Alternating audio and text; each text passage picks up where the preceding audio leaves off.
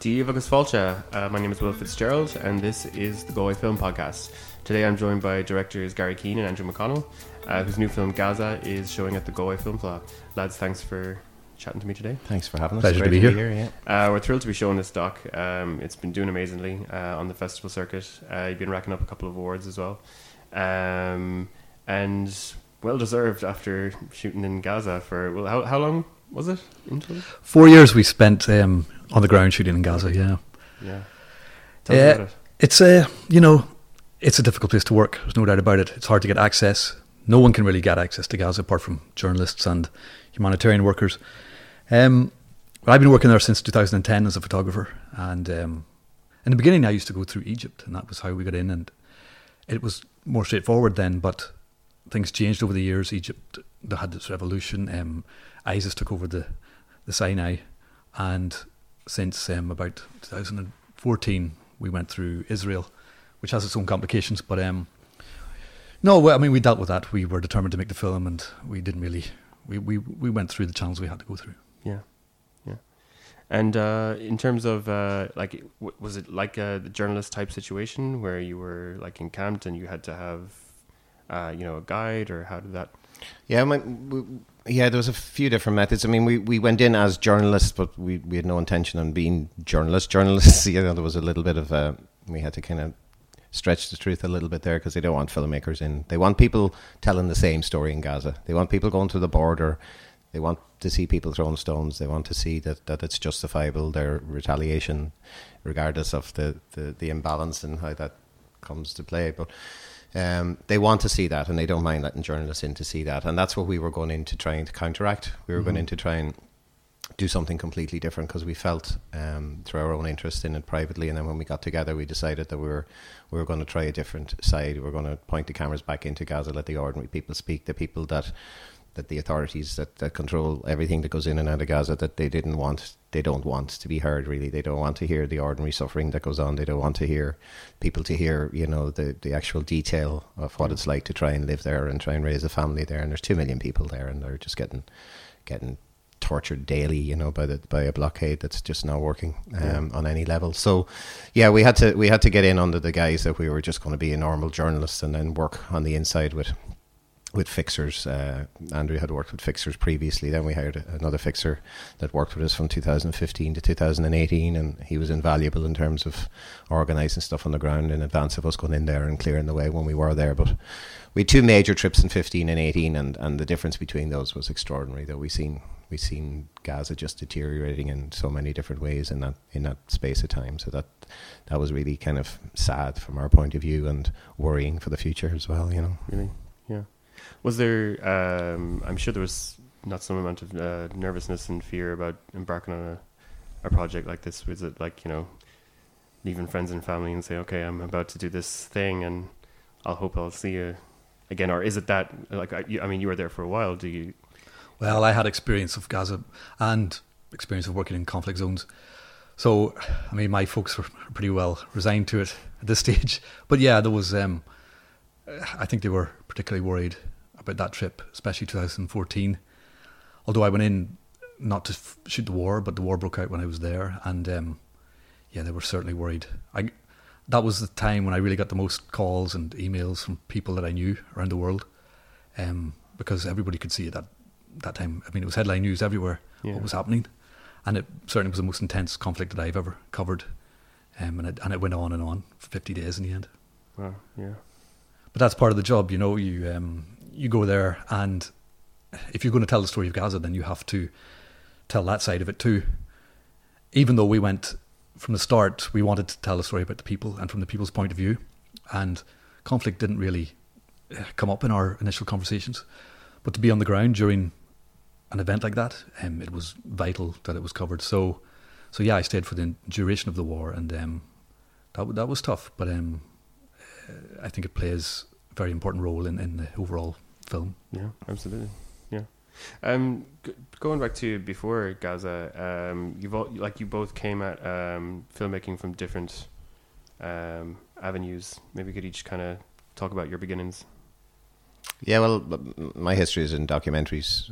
Went to study documentary after I did arts here in Galway, and I've been working on that ever since. And I first came across Andrew when I was doing pre-production on a documentary about following photographers who worked in conflict zones. So Andrew was one of the first names that came up because of his awards and his World Press Awards and all that. So we started a conversation back in 2012, was it? And it was a conversation about a different documentary entirely. But Andrew put me, linked me to all his work, and immediately I saw this project that he had done between 2010 and 12, was it? 2010, 11? 10, 11. Yeah. Called the Gaza Surf Club, and I just kind of just got so sucked into it because I'd always had an interest in the politics of the area and in Gaza Strip in particular, you know. And when I realised that Andrew had experience on the ground there from 2010, suddenly the other project just fell by the wayside, and we just started a dialogue completely about what about the prospects of getting together and combining our skill set and trying to make a film about Gaza, a very different type of film. So we agreed that we'd have a go at it, and that's when Andrew went into kind of a recce research a few weeks on some characters that we had identified in 2014 and ended up right in the middle of the war. So that was a worrying time. We were all very, very stressed thinking about him in there, and very happy to see him come out the other side. With over 100 hours of the most horrific war footage you've ever seen in your life. I mean, it's only 7-8 minutes in the film, but we could have made 2 war films out of what Andrew brought out of there, shooting every single day for 50 days. It was horrific, and we toned it down really because we just felt that to show some of the imagery that Andrew filmed there, quite remarkable imagery, it was just too much for public consumption, to be honest with you. Wow. But so that's how we got together, and we just, it was one of those projects that it was very hard to make, you know, because it was very hard to raise money for. You know, there was a lot of doors being closed on us by invisible hands with influences in film that I don't need to kind of go into great detail about, but suffice to say that there wasn't a whole lot of people knocking on our doors to fund this, but we both were so determined that come what may, we were going to get a film made. We're just delighted that we got the film that we wanted to get made, and that was through the endeavours of Brendan Byrne, who came on board in 2016, and Brendan just fell in love with the project with Fine Point and literally pressed open every door he could to raise the money for this, and just by the skin of our teeth he got enough money to make it, and it was made on a shoestring really in the overall consideration of things. But we were just delighted to get back in 2018 and do a big filming block that kind of nailed everything we wanted to achieve and got the film out that we wanted to make, you know. That's great. Yeah, Brendan does produce some amazing documentaries. How did you get him attached to the project? I've known Brendan for about 30 years. Myself and Brendan, as he was starting off working with John T. Davis and all the lads up in Belfast and starting to work his way into the whole scene, we were doing the same in Dublin, coming out as film students, and invariably we crossed paths. It's a small place, you know. Yeah. So and I did a bit of shooting for Gaza for Brendan back in the day when I used to do a bit of camera work, and so he was just a natural decision once we decided that we weren't going to have the time or the capacity to raise the money ourselves. And Brendan was the first call I made and said, have a look at this promo we've put together, and immediately him and Fine Point jumped in and said, yeah, we want to be part of this if we can. So brilliant. That was a kind of a very easy marriage really, you know. Yeah, those are the kind of collaborators that we need. And one of the amazing things to come out of the screenings has been the campaign for the Gaza Red Carpet Film Festival. That maybe you could tell us a bit about. Yeah, that's something very close to our hearts. I remember it well. Its first year was 2014. It happened towards the end of 2014, and you know, I think everybody, at least everyone surrounded with film, remembers the pictures of the red carpet rolled through the rubble. I mean, it's a very iconic sort of image. It's the last place you expect to see a red carpet, and they staged it that year, I think, with very little funds, but it was a great success, and it was repeated right up until 2017. And last year they couldn't raise the funds for it, so this year we're hoping to. We've started a campaign to raise the funds to try and get it back on its feet. So we have a GoFundMe page, which is currently, I think, sitting at £10,000, which is fantastic. We're trying to get to 18, and we're close. We're quietly confident, but we do need to give it another push, certainly. So if anybody out there would love to see, you know, film brought to Gaza, a place that has no cinemas, where the people have very little release from the stresses of living in such under occupation, essentially, and under this blockade. I think events like this are just few and far between for ordinary Palestinians in Gaza. So, in so many respects, it's a vital event. And so, let's hope that we can get it back up and running. Yeah. Well, and personally, like, none of the contributors that are in the film have seen Gaza or a documentary, because none of them really wanted to see it on a laptop. They never wanted us to send a file. And we've always said, well, listen, the red carpet may be the place to aim for. And then when they couldn't raise the money, we had to jump on board and say, look, this is something that we really want to help you guys do, because we really want you to see the cinema the film in the cinema in the proper environment that everyone should be able to go to. I mean, we're so privileged here to be sitting, at the film show next door in this part of the world, or in the free part of the world, and able to do what we want and come and go as we please, and have freedom of travel and freedom of expression. And to be deprived of that is just such a horrible thing. So we're hoping against hope that not only can we revive the festival, but that Gaza will be shown to all of the contributors, and hopefully we'll get back in to experience that with them if possible. That'd be amazing. Yeah. Are you guys worried about going back there now since the film's been released? It's hard to say what will happen if we try to go back.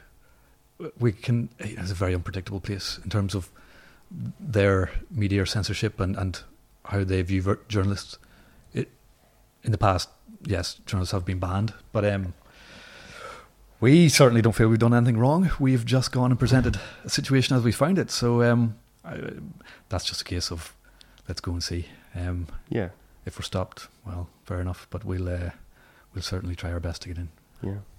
When we post the episode, we'll post a link to the GoFundMe as well. Brilliant. When is the festival supposed to happen? They're looking at dates in early November at the moment. They're trying there's a few different things happening in the area with the Palestinian Days Festival, I think, is on roughly around the same time, and that, so they're trying to find a little slot where they can do a 4-day run of it or something like that. So I think it'll be early November. Yeah, last I heard. Have you guys encountered Palestinian cinema that you really admire, that you recommend people to watch? Not particularly, to be honest. Not in the documentary field. I mean, I think if you ever click into the likes of Netflix or that and try and find any documentaries that are properly made in about Palestinians at all, you won't find very many. And they have no interest in taking our film, as many other big broadcasters and mostly American kind of driven broadcasters have no interest in taking this on board at all. We've had doors closed to us left, right and centre in regard to this. No one wants this kind of story to be heard in that platform anyway. So it's a difficulty, for all Palestinian dramas have a little bit of an easier time getting out. Mm-hmm. I think they see the fictional end of that as being a kind of enough of a remove from the reality, even if it is subject matter wise close to the reality. They see it as being a little bit more palatable. But certainly we've two great distributors, Film Option in Canada and Cinetic in America, who are huge, and every single solitary door they've pushed Gaza through has been thrown back at them. Wow. So that's what we're dealing with, and that's what we're dealing with in the fundings of the film as well. We just it's not something that a lot of people want out there. So it's great to be accepted by festivals like your own, just because any time we can get people to sit in a cinema, be it one person or 200 people to watch it, it's just a fantastic thing, Even to get North American distributors on, or a sales agent and festivals is kind of amazing as well. Hopefully, but it'd be lovely. I mean, film festivals, as brilliant as they are, you can only sit so many people in the cinema at so many screenings, and it'd just be lovely to be on a platform a long-term platform that people could just click into, and you could garner a wider audience for it in more countries and more territories, and more people could just get to hear the ordinary people of Gaza and how it is for them. Yeah, absolutely. Are you guys, obviously you're focused on this right now, but are you juggling other projects as well at the same time, looking at future things? Well, yeah, I mean, this is our first sort of collaboration, along with Brendan and McMahon, our editor, and we really felt that the team worked. I mean, we all get along. We all, I think, have the same sort of sensibility when it comes to making films. So, yeah, Gary and I have just returned from Kazakhstan and Central Asia, where we're doing some preliminary filming for hopefully a new doc. Brilliant. So we did 3 weeks out there, and we'll hopefully put together a promo now and try and raise some funding. So yeah, it's very much about keeping the team together and seeing if we can maybe do this long term and make this a regular thing. Yeah. So that would be exciting. Yeah, you've got Myself and Andrew had nearly a 3.5 day jaunt to come home through 5 countries. Only got home at the 8 o'clock last night, so we hightailed it down to Galway this morning. So we might be a wee bit frazzled. Just maybe take some Red Bull before we do the Q&A later. It's great to be home now. We had a great trip and a great first outing with the shoot. So hopefully, fingers crossed, we can Brendan can go out and do his thing and raise money for it, and we can be here again next year. That'd be great. We'll look forward to that. Yeah. Well, Brian, thanks again for being here and for bringing Gaza here. Yeah. Well, hopefully, and thanks for having us, because as I said, like, we just want people to see it, and we just want to kind of put the people of Gaza into the hearts and minds of people who don't know how it is how they live or how they experience the fucking awful situation that they have to deal with. So yeah, it's fantastic just to be here and just to see people turning up at 1:45 on a sunny Friday to sit and watch a film, which is it's not the easiest watch in the world, So we appreciate everyone that takes the time to come and see it. It's great. Brilliant. Thank you. Thanks a lot. Thanks a million for having us. Thank you.